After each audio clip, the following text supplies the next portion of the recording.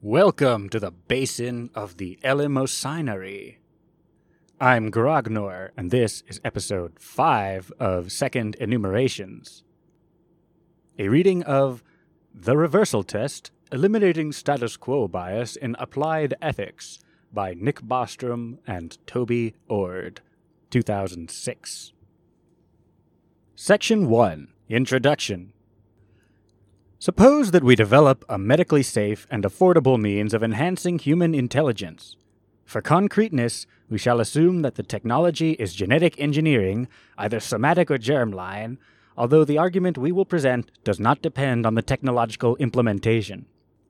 For simplicity, we shall speak of enhancing intelligence or cognitive capacity, but we do not presuppose that intelligence is best conceived of as a unitary attribute. Our considerations could be applied to specific cognitive abilities such as verbal fluency, memory, abstract reasoning, social intelligence, spatial cognition, numerical ability, or musical talent. It will emerge that the form of argument that we use can be applied much more generally to help assess other kinds of enhancement technologies as well as other kinds of reform. However, to give a detailed illustration of how the argument form works, we will focus on the prospect of cognitive enhancement. Many ethical questions could be asked with regard to this prospect, but we shall address only one. Do we have reason to believe that the long-term consequences of human cognitive enhancement would be, on balance, good? This may not be the only morally relevant question. We leave open the possibility of deontological constraints, but it is certainly of great importance to any ethical decision-making. Footnote. In parallel to affirming deontological side constraints, one might also hold that the value of a state of affairs depends on how that state was brought about. For instance, one might hold that the value of a state of affairs is reduced if it resulted from a decision that violated a deontological side constraint. When we discuss the consequentialist dimension of ethical or prudential decision-making in this article, we mainly set aside this possibility. It is impossible to know what the long-term consequences of such an intervention would be. For simplicity, we may assume that the immediate biological effects are relatively well understood, so that the intervention can be regarded as medically safe. There would remain great uncertainty about the long-term direct and indirect consequences, including social, cultural, and political ramifications. Furthermore, even if, per impossibile, we knew what all the consequences would be, it might still be difficult to know whether they are on balance good. When assessing the consequences of cognitive enhancement, we thus face a double epistemic predicament, radical uncertainty about both prediction and evaluation. This double predicament is not unique to cases involving cognitive enhancement or even human modification. It is part and parcel of the human condition. It arises in practically every important deliberation, in individual decision-making, as well as social policy. When we decide to marry, or to back some major social reform, we are not, or at least we shouldn't be, under any illusion that there exists some scientifically rigorous method of determining the odds that the long-term consequences of our decision will be a net good. Human lives and social systems are simply too unpredictable for this to be possible. Nevertheless, some personal decisions and some social policies are wiser and better motivated than others. The simple point here is that our judgments about such matters are not based exclusively on hard evidence or rigorous statistical inference, but rely also, crucially and unavoidably, on subjective, intuitive judgment. The quality of such intuitive judgments depends partly on how well informed they are about the relevant facts. Yet other factors can also have a major influence. In particular, judgments can be impaired by various kinds of biases. Recognizing and removing a powerful bias will sometimes do more to improve our judgments than accumulating or analyzing a large body of particular facts. In this way, applied ethics could benefit from incorporating more empirical information from psychology and the social sciences about common human biases. In this article, we argue that one prevalent cognitive bias, status quo bias, may be responsible for much of the opposition to human enhancement in general and to genetic cognitive enhancement in particular. Our strategy is as follows.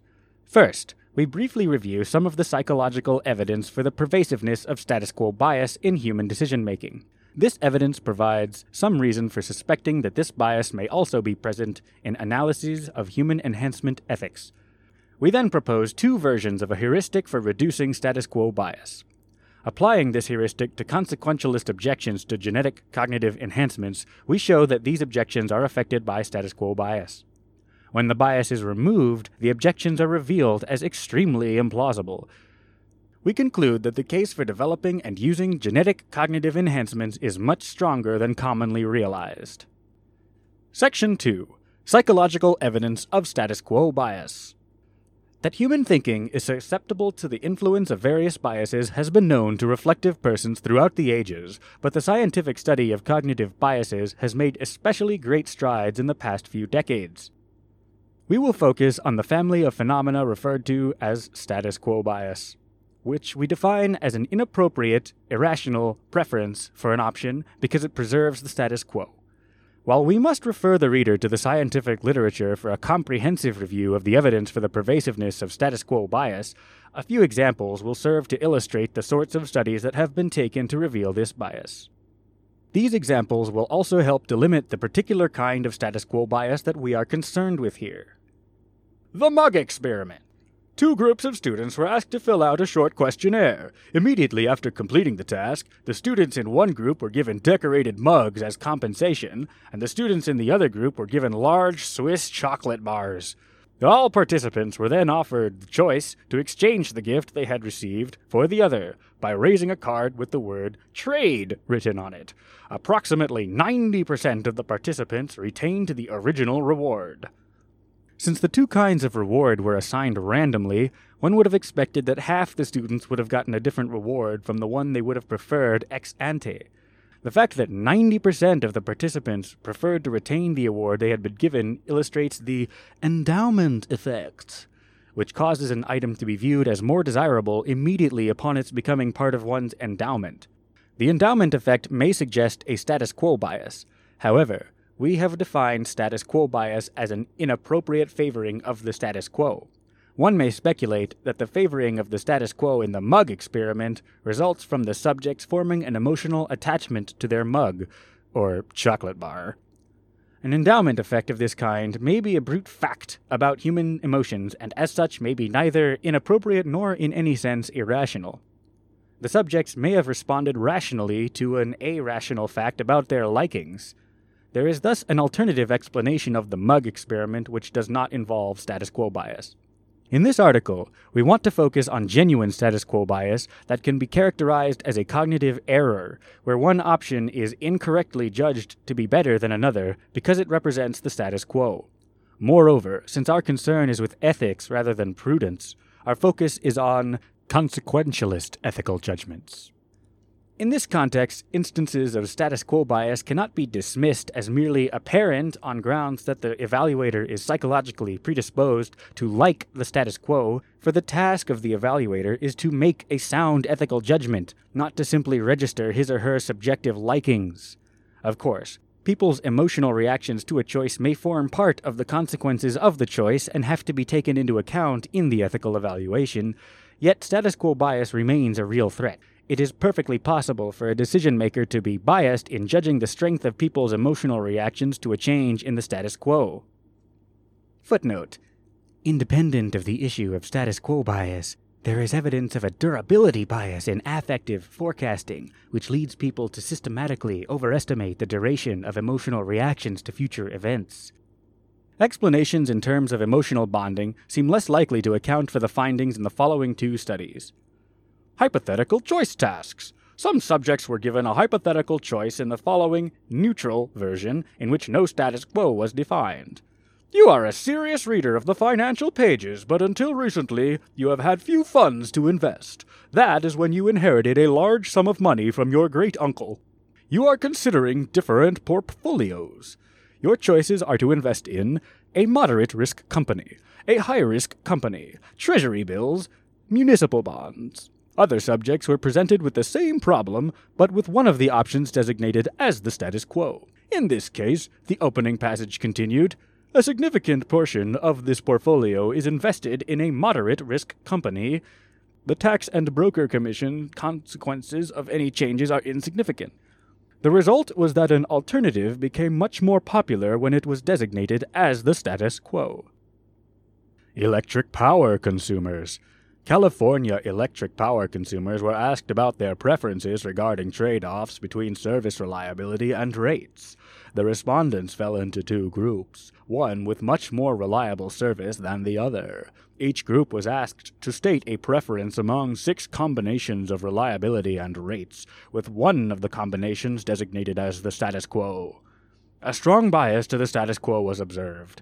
Of those in the high reliability group, 60.2% chose the status quo, whereas a mere 5.7% chose the low reliability option that the other group had been experiencing despite its lower rates.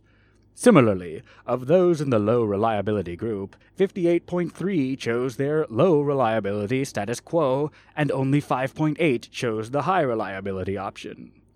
It is hard to prove irrationality or bias, but taken as a whole, the evidence that has accumulated in many careful studies over the past several decades is certainly suggestive of widespread status quo bias. In considering the examples given here, it is important to bear in mind that they are extracted from a much larger body of evidence. It is easy to think of alternative explanations for the findings of these particular studies, but many of the potential confounding factors, such as transaction costs, thinking costs, and strategic behavior, have been ruled out by further experiments. Status quo bias plays a central role in prospect theory, an important recent development in descriptive economics, which earned one of its originators, Daniel Kahneman, a Nobel Prize in 2002. Footnote. The work of Kahneman and Amos Tversky and their collaborators has convinced many economists that the standard economic paradigm, which postulates rational expected utility maximizing agents, is, despite its simplicity and convenient formal features, not descriptively adequate for many situations of human decision-making. Psychologists and experimental economists have found extensive evidence for the prevalence of status quo bias in human decision-making. Footnote. The exact nature and the psychological factors contributing to status quo bias are not yet fully understood. Loss aversion, the tendency to place a greater weight on aspects of outcomes when they are presented as losses rather than, e.g., forfeited gains, seems to be a significant part of the picture. It has also been suggested that omission bias may account for some of the findings previously ascribed to status quo bias. Omission bias is diagnosed when a decision-maker prefers a harmful outcome that results from an omission to a less harmful outcome that results from an action, even in cases where presumably no moral deontological constraints are involved. Let us consider one more illustration of the empirical literature on status quo bias. One source of status quo bias is loss aversion, which can seduce people into judging the same set of alternatives differently depending on whether they are phrased in terms of potential losses or potential gains. The Asian disease problem. The same cover story was presented to all the subjects. Imagine that the U.S. is preparing for the outbreak of an unusual Asian disease, which is expected to kill 600 people. 2 alternative programs to combat the disease have been proposed. Assume that the exact scientific estimates of the consequences of the program are as follows. One group of subjects was presented with the following pair alternatives. The percentage of respondents choosing a given program is given in parentheses. If program A is adopted, 200 people will be saved, 72%. If program B is adopted, there is a 1/3 probability that 600 people will be saved, and a 2/3 probability that no people will be saved, 28%. Another group of subjects were instead offered the following alternatives. If program C is adopted, 400 people will die, 22%. If program D is adopted, there is a 1/3 probability that nobody will die, and a 2/3 probability that 600 people will die, 78%. It is easy to verify that the options A and B are indistinguishable in real terms from options C and D, respectively. The difference is solely one of framing. In the first formulation, the outcomes are represented as gains, people are saved, while in the second formulation, outcomes are represented as losses, people die. The second formulation, however, assumes a reference state where nobody dies of the disease, and program D is the only way to possibly avoid a loss. In the first formulation, by contrast, the assumed reference state is that nobody lives, and ordinary risk aversion explains why people prefer program A, the safe bet. The biases to avoid outcomes that are framed as losses is both pervasive and robust.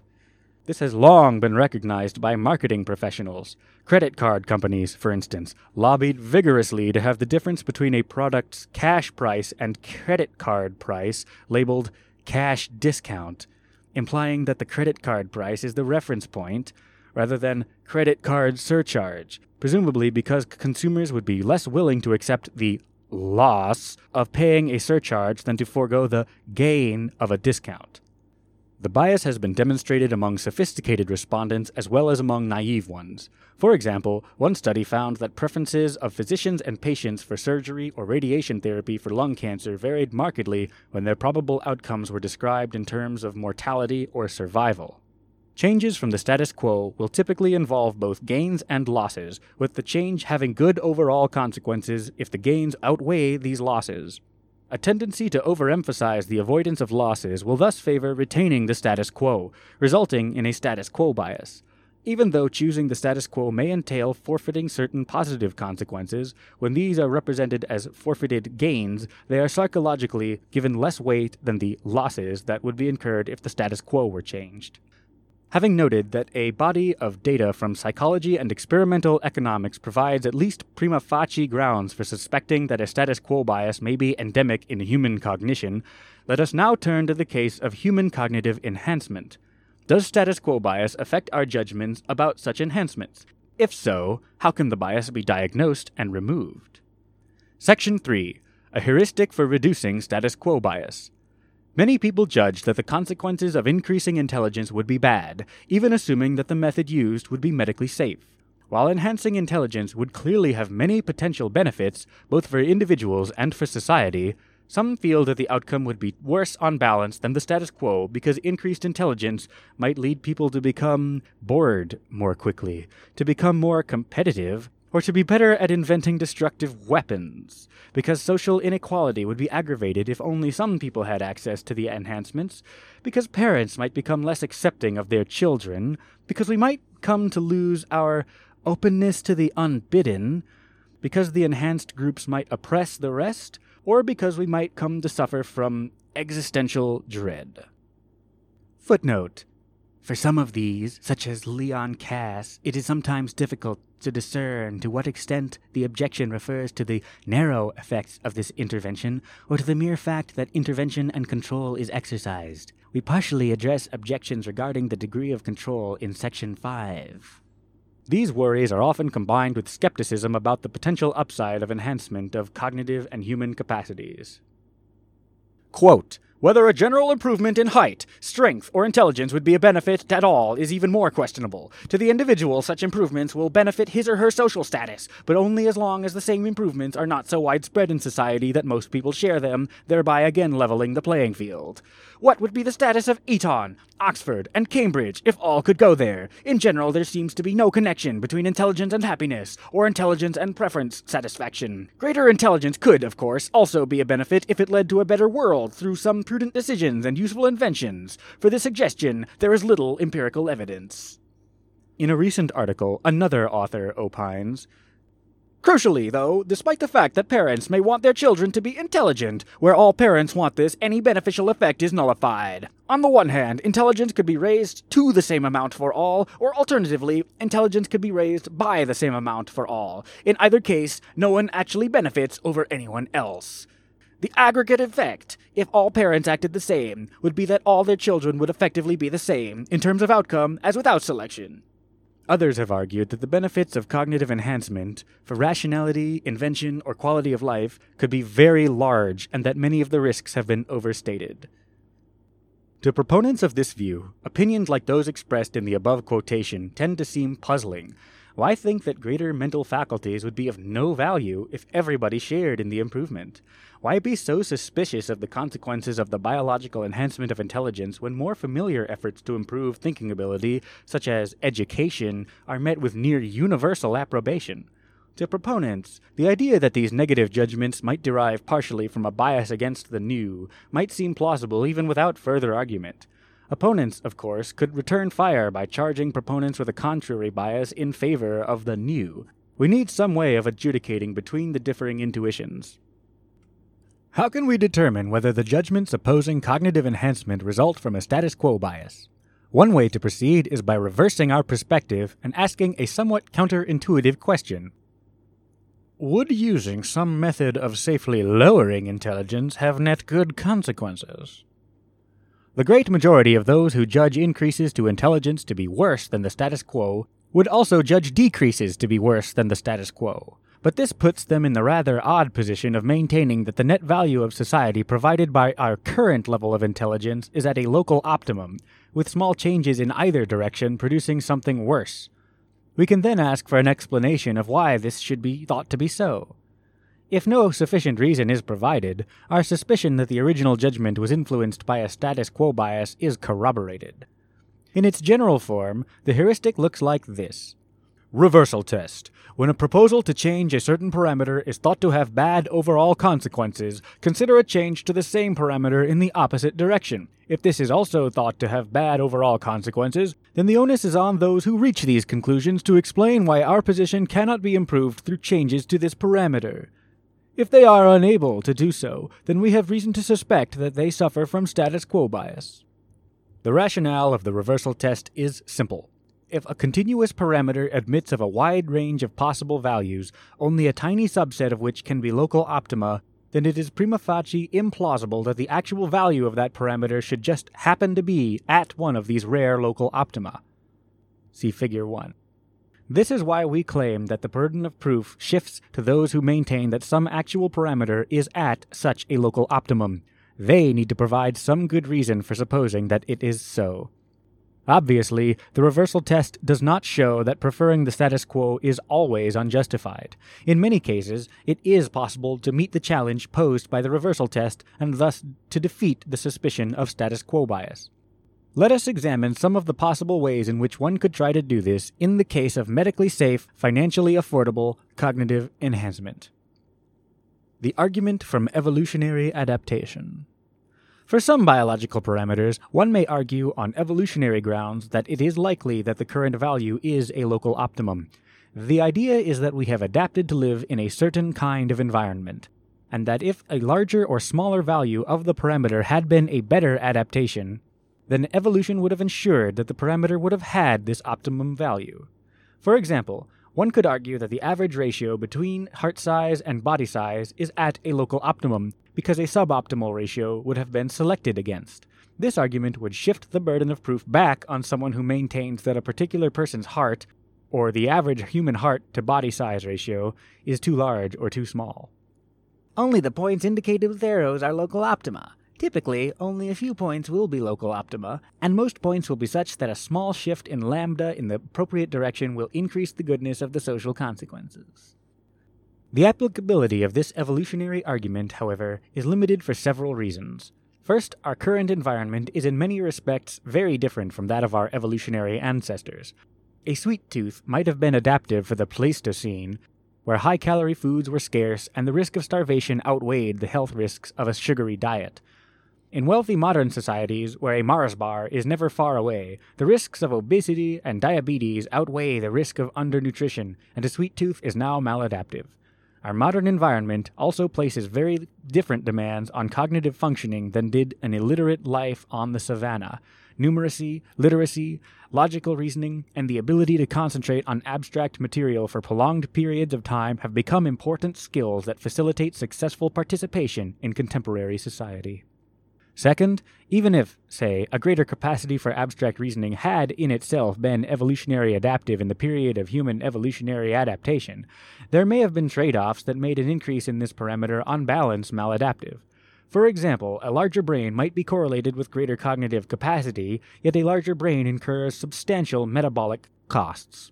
These metabolic costs are no longer significant, thanks to the easy availability of food, suggesting that we may not be optimally adapted to the current environment. Similarly, the size of the birth canal used to place severe limitations on the head size of newborns, but this constraint is ameliorated by modern obstetrics and the possibility of caesarean section. An extended period of maturation was also vastly riskier 10,000 years ago than it is today. Third, even if some trait would have been adaptive for our Pleistocene predecessors, there is no guarantee that evolutionary trial and error would have discovered it. This is especially likely for polygenic traits that are only adaptive once fully developed, but that incur a fitness penalty in their intermediary stages of evolution. In some cases, the evolution of such traits may require an improbable coincidence of several simultaneous mutations that may simply not have occurred among our finite number of ancestors. An advanced genetic engineer, by contrast, may be able to solve some of the problems that proved intractable to blind evolution. She can think backward, starting with a goal in mind and working out what genetic modifications are necessary to attain it.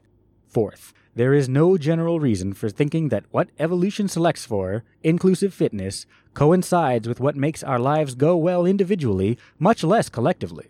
The traits that would maximize our individual or collective well-being are not always the ones that maximize our tendency to propagate our genetic material. Evolution doesn't care about human happiness.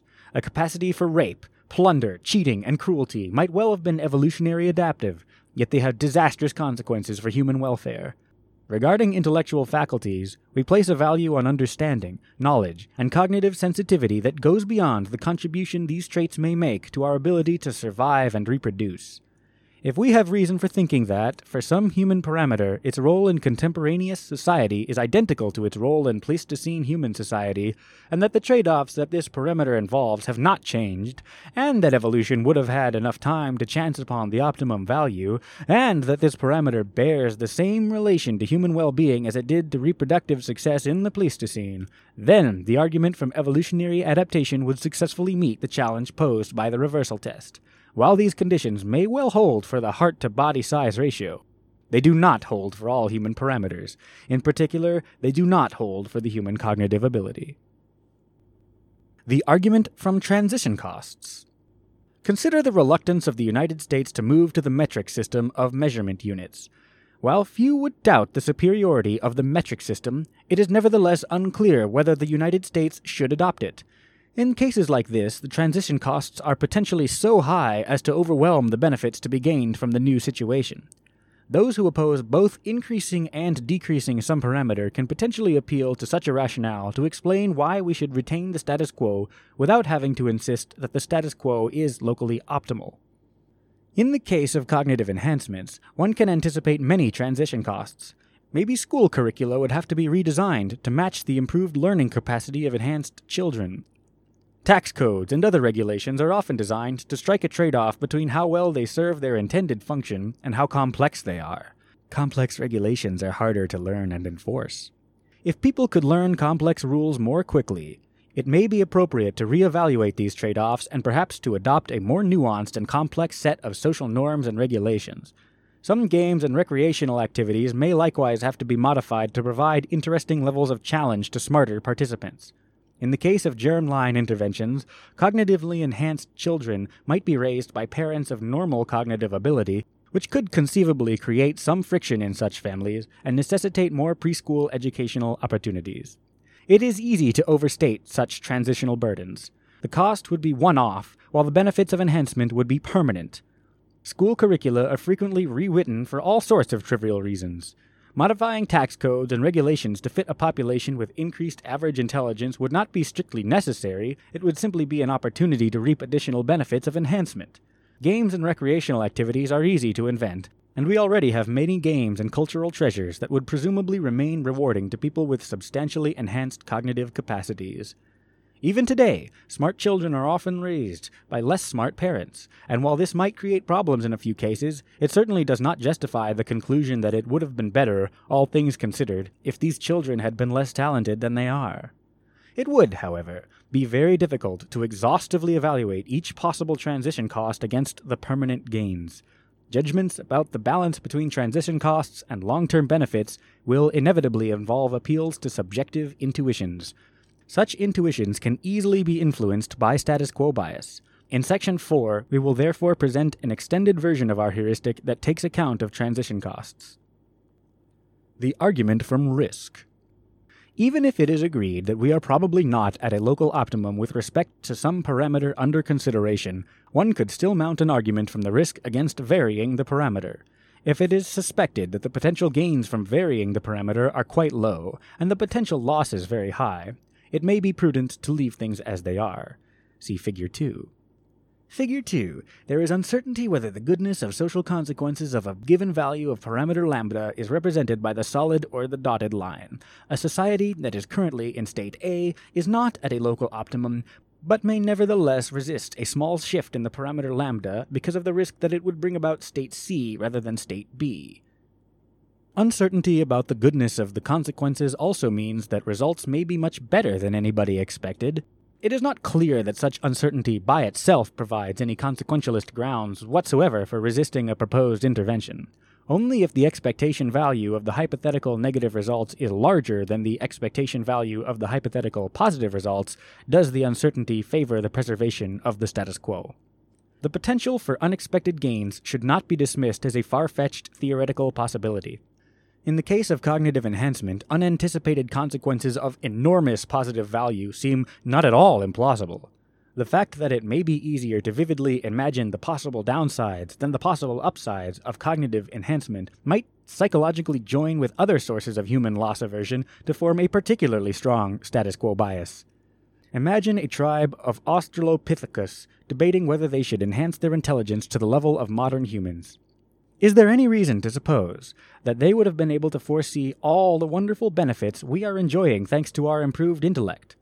Only in retrospect did the myriad technological and social gains become apparent, and it would have been even less feasible for an Australopithecus to foresee the qualitative changes in our ways of experiencing, thinking, doing, and relating that our greater cognitive capacity have enabled, including literature, art, music, humor, poetry, and the rest of Mill's higher pleasures.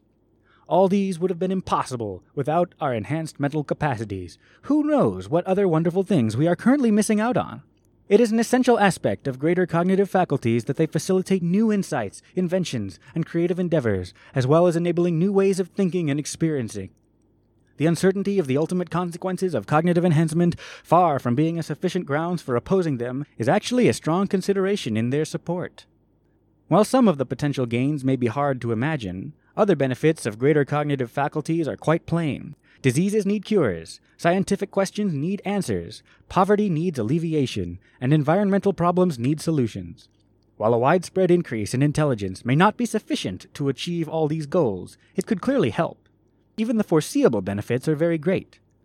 One might object to this balancing of potential losses with potential gains by claiming that when it comes to the moral assessment of consequences, there is some normatively appropriate level of risk aversion which we must take into account. However, even if we accept such an account, and even if we completely disregard the possible gains mentioned above, both the unpredictable and the more predictable ones, it would still be difficult to make a case against cognitive enhancement. This is because while cognitive enhancement may create certain novel risks, it may also help to reduce many serious threats to humanity. In evaluating the riskiness of cognitive enhancement, we must take into account both its risk-increasing and its risk-reducing effects.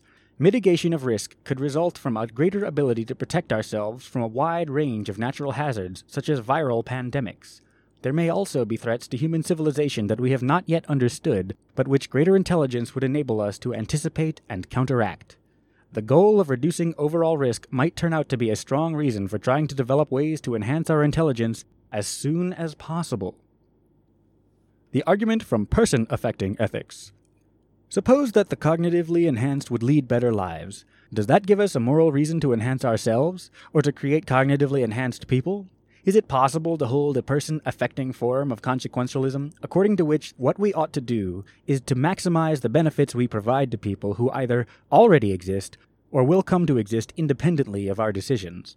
On such views, there is no general moral reason to bring into existence people whose lives will be very good. By extension, there may be no moral reason to change ourselves into radically different sorts of people whose lives would be better than the ones we currently lead. Footnote. Note that the idea of person-affecting ethics is not simply that what is good for one person may not be good for another. That the good for a person may partially depend on her preferences and other personal factors can, of course, be admitted by consequentialists who reject the person-affecting view. Even if one accepts such a person-affecting ethics, one may still recognize moral reasons for supporting cognitive enhancement. In the case of bringing new people into existence, it would be difficult to deny that it would be a bad idea to deliberately select embryos with genetic disorders that cause severe retardation. This might indicate that one recognizes other types of moral considerations in addition to person-affecting ones, or that one believes that selecting for mental retardation would adversely affect the existing population.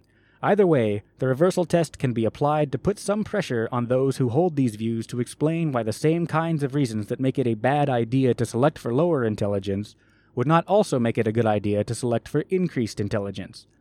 For example, person-affecting reasons for bringing smarter children into the world could derive from many considerations, including the idea that present people might prefer to have such children, or might benefit from being cared for in their old age by a more capable younger generation that could generate more economic resources for the elderly, invent more cures for diseases, and so on. In the case of cognitively enhancing existing individuals, the consequentialist person-affecting reasons seem even stronger, at least for small or moderate enhancements. Practically everyone would agree that it would be the height of foolishness to set out to lower one's own intelligence, for instance by deliberately ingesting lead paint. But if we think that becoming a little less intelligent would be bad for us, then we should either accept that becoming a little smarter would be good for us, or else take on the burden of justifying the belief that we currently happen to have an optimal level of intelligence. Very large cognitive enhancement for existing people is more problematic on a person-affecting view. A sufficiently radical enhancement might conceivably change an individual to such an extent that she would become a different person, an event that might be bad for the person that existed before. However, it is perhaps illuminating to make a comparison with children, whose cognitive capacities grow dramatically as they mature. Even though this eventually results in profound psychological changes, we don't think that it is bad for children to grow up. Similarly, it might be good for adults to continue to grow intellectually, even if they eventually develop into rather different kinds of persons. Footnote. However, in general, if the proposed change in a parameter is very large, the reversal test will tend to give a less definite verdict. This is because there is less prima facie implausibility in supposing that a larger interval of parameter values contains a local optimum than that a smaller interval does.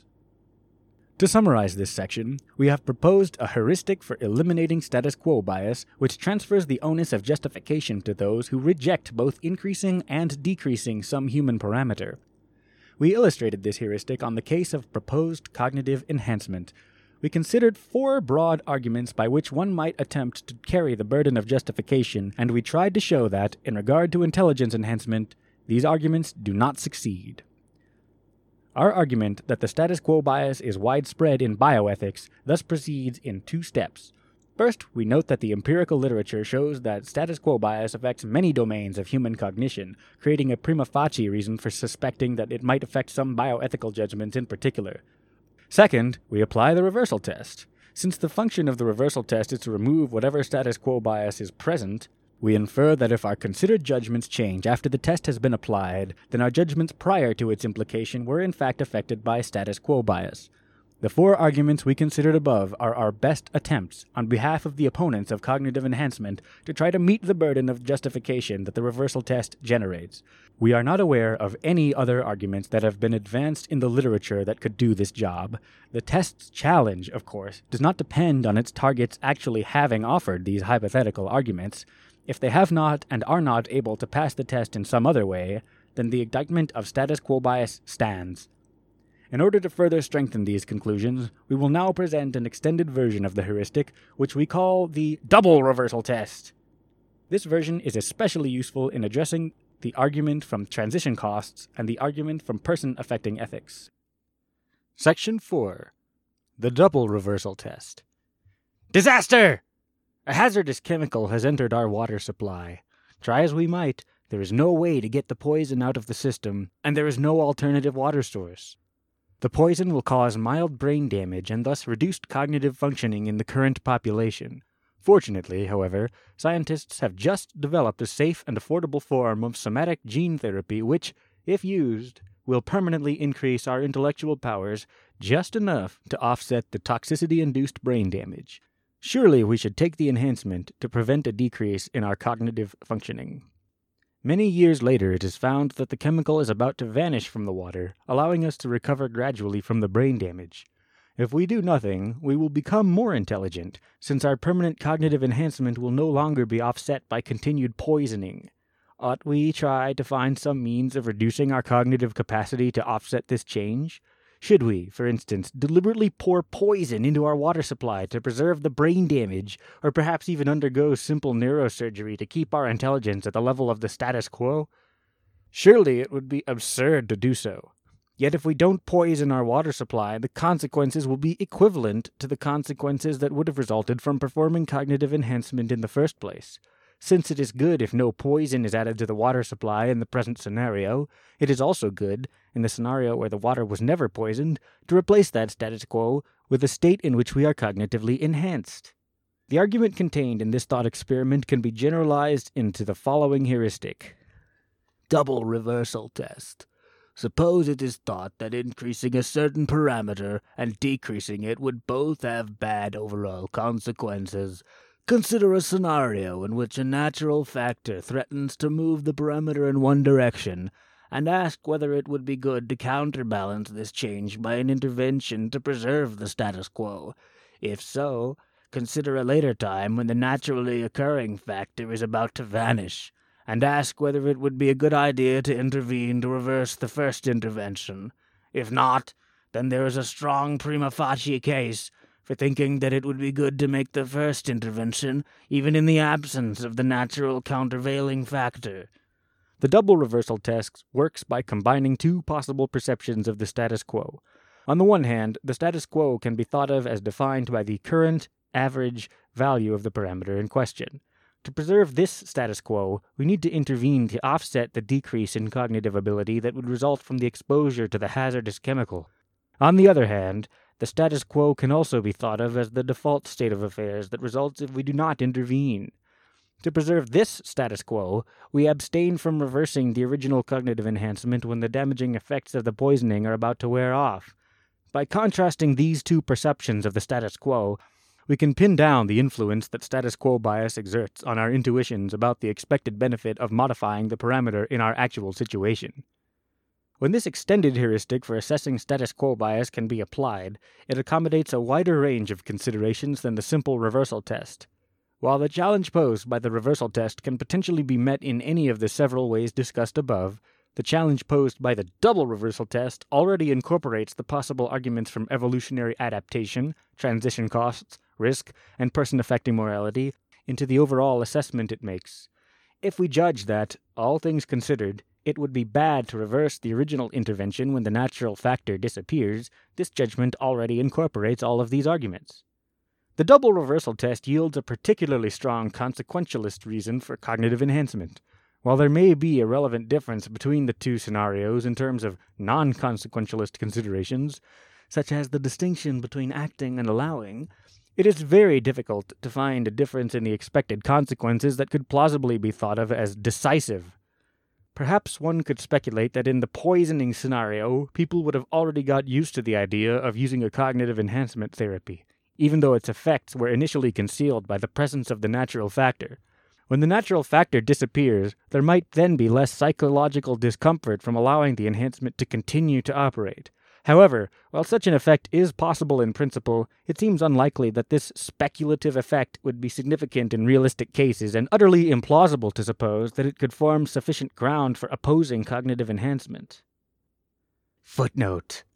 Alternatively, one could speculate that the direct enhancement of cognitive ability would set a different kind of precedent than either the therapeutic enhancement to compensate for a natural brain-damaging factor or the subsequent increase in cognitive ability that results when the natural factor disappears.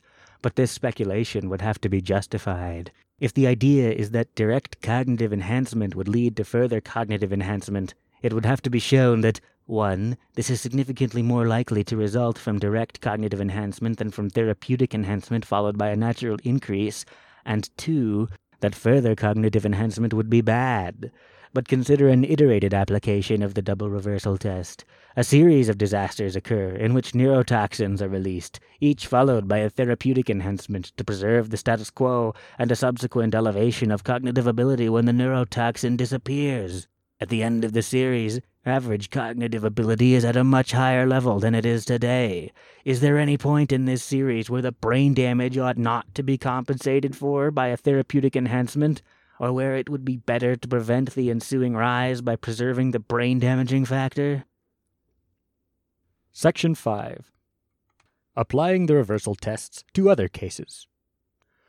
We have illustrated the reversal heuristics on the hypothetical case of a medically safe and generally affordable enhancement of a population's cognitive capacity. The reversal tests, however, can be applied much more generally.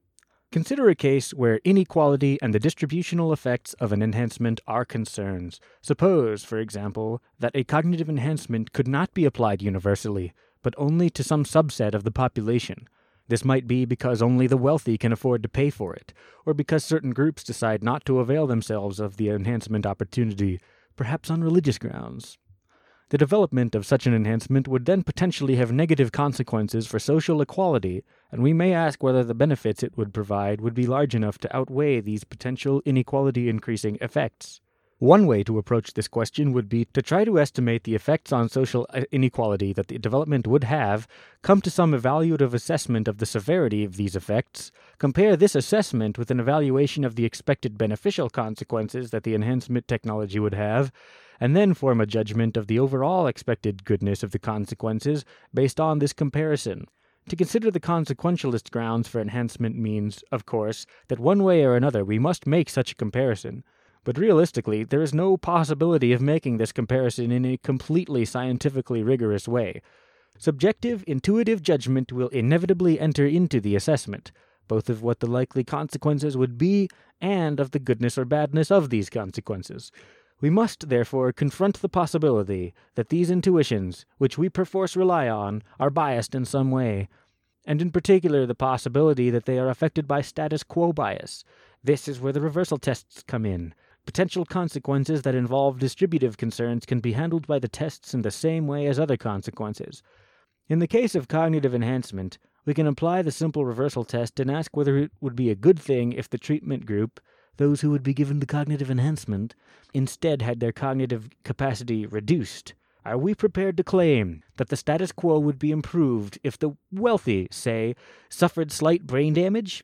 If we are not prepared to make that claim, then the onus shifts to those who judge that the non-universal use of the cognitive enhancer would have on balance bad consequences. They need to explain why we should believe that the current cognitive ability of the potential enhancement users is at a local optimum, such that both an increase and a decrease should be expected to make things worse on the whole. Footnote. Those, if any, who hold the opposite view should also address, e.g., whether the world would be better if nobody had access to expensive AIDS treatments, given that such treatments are not currently available to everybody. Or, to take a case more closely related to the one at hand, whether it would have been better in the past if nobody had been taught to read, given that only elites had access to education. And considering that literacy is still far from universal, especially in the poorest countries, would it be better if nobody in those countries, or in developed countries, were given this kind of cognitive enhancement unless and until everybody gets it? In such cases, surely, le mieux est l'ennemi du bien. This isn't in the paper, but I'm going to tell you in case you didn't know, that is French for the best is the enemy of the good. We can also apply the double reversal test. If the release of a hazardous chemical threatened to reduce cognitive ability among the potential enhancement users, would it be a good thing if they could use the permanent enhancement to stave off the impending decline? And if so, would it be a good thing if, when the effects of the poison eventually started to wear off, the enhancement users refrained from taking steps to maintain their intellectual status quo, e.g., by injecting themselves with a neurotoxin? If the answer to both these questions is yes, then there is a strong prima facie case for thinking that it would be good overall, despite the assumed negative effect on equality, if the enhancement option is developed. Footnote. There is a specific limitation when it comes to using the reversal test to address the issue of inequality. For the potential users who are already privileged in the status quo, the options of increasing the parameter and of decreasing it are opposites in terms of both equality and cognitive benefits. This allows our argument above to go through. However, for those who are at the average level of welfare in the society and the status quo, this is not the case. While the options of increasing or decreasing cognitive ability will have opposite effects in the cognitive realm, both of these options will decrease social equality when applied to such a person. This is because in this situation any change to their well-being will create inequality. The equality of society is at a local optimum with respect to their welfare. In a real-world situation, we are often interested in evaluating more than two alternatives. For example, we might conclude that even though it is better that the new enhancement option be allowed to reach the market than that it be banned, it is still better if its introduction be accompanied with inequality-reducing measures. For example, making the enhancement available via public health care at an affordable price. The reversal test could, in principle, be applied to evaluate each pair of policy options in turn. For instance, we could ask whether, given that the enhancement will be allowed on the market, it would be better if an inequality-increasing measure were implemented, and if the answer is no, we could place the onus on those who would maintain that neither inequality-increasing nor inequality-decreasing policies should be put in place to explain why we should think that the default degree of redistribution is optimal. Footnote: the reversal tests may sometimes appear to have less power to change opinion on matters of economic policy than on matters of human modification. If this is so, it might indicate that the status quo bias is less pervasive in intuitions about economic policy, perhaps because we are more experienced in thinking about changes in economic policy than about changes in human nature. We can also apply the reversal test to cases of individual prudential decision-making. We have used the example of enhancement of cognitive ability, but the same considerations and the same heuristics can be applied to many other forms of human modification, such as proposed interventions to enhance the ability to concentrate, improve emotional well-being, reduce the need for sleep, or increase physical or sensory capacities. Those who deny that it would be a good thing for the healthy human lifespan to be extended may want to ask themselves whether they believe that it would be a good thing if health span were shortened, and if not, what reason there is for thinking that the current health span is optimal.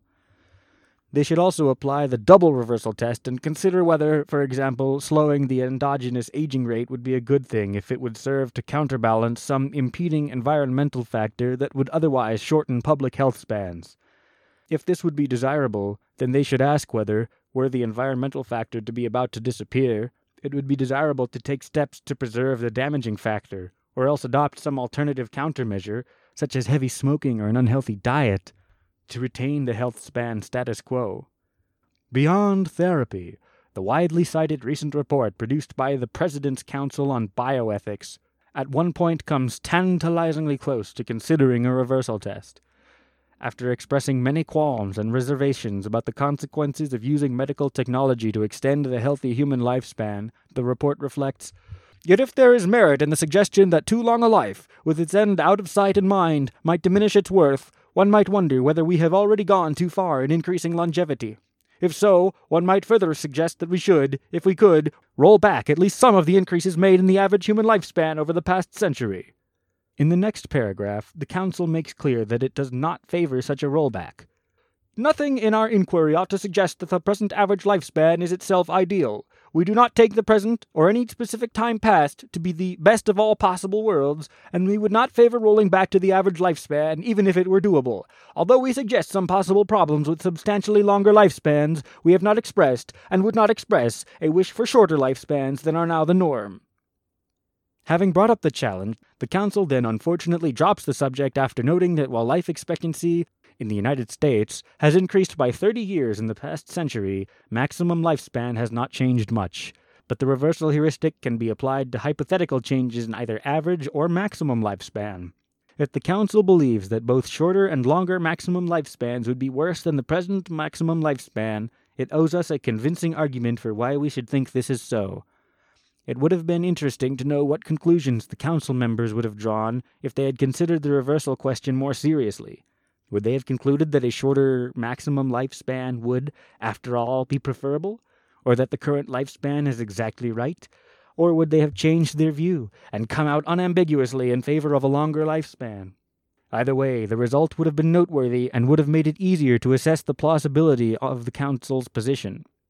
The reversal heuristics do not indiscriminately favor all human enhancements. For example, if we contemplate some intervention that would make everyone 4 inches taller, we may well come to the verdict that this would yield no net benefit. Clothes, buildings, vehicles, and so on are designed for the current distribution of heights, so that changing average height would incur some costs. Since there are no obvious counterbalancing benefits from everybody being taller, these transition costs would justify the judgment that it is better to stick with the status quo. If we could safely and easily intervene to prevent an impending decrease in average height, say by administering growth hormone, we may have reason to do so. If whatever factor would otherwise have led to reduced height were to disappear, we might have reason to stop taking the growth hormone, or to make some other intervention to prevent average height from increasing. Footnote: this example is not meant to be realistic. In the real world, we have reason to celebrate the trend of increasing average height, as it is associated with beneficial developments resulting from improved nutrition. It is extremely implausible that the inconveniences of an increasing population height could ever be significant enough to outweigh the inevitable medical risks and costs of intervening to halt this trend, even setting aside important side constraints such as respect for individual autonomy. The reversal tests can be applied not only to choices affecting currently existing people, but also to choices that affect what new types of people are brought into existence. Such choices, we may note, arise not only in the context of pre-implantation genetic diagnosis, embryo screening, and possible future cases involving germline genetic modification, but also in the contexts of maternal nutrition, e.g. whether to take a folic acid supplement to reduce the risk of neural tube defects, lifestyle, e.g. whether to abstain from heavy drinking during pregnancy, and timing, e.g. whether to conceive while suffering from rubella, or whether to postpone childbearing into one's 40s. We can ask whether, from a consequentialist stance, it is better that a greater proportion of newborns are healthy or intelligent. Some critics of germline genetic enhancement have expressed doubt that it would be better if newborns had greater mental capacities.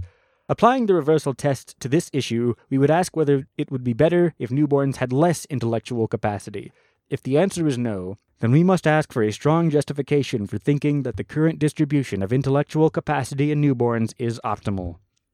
Drawing moral conclusions about practices that influence what new types of people there should be may also require taking into account various deontological side constraints, in addition to consequentialist considerations.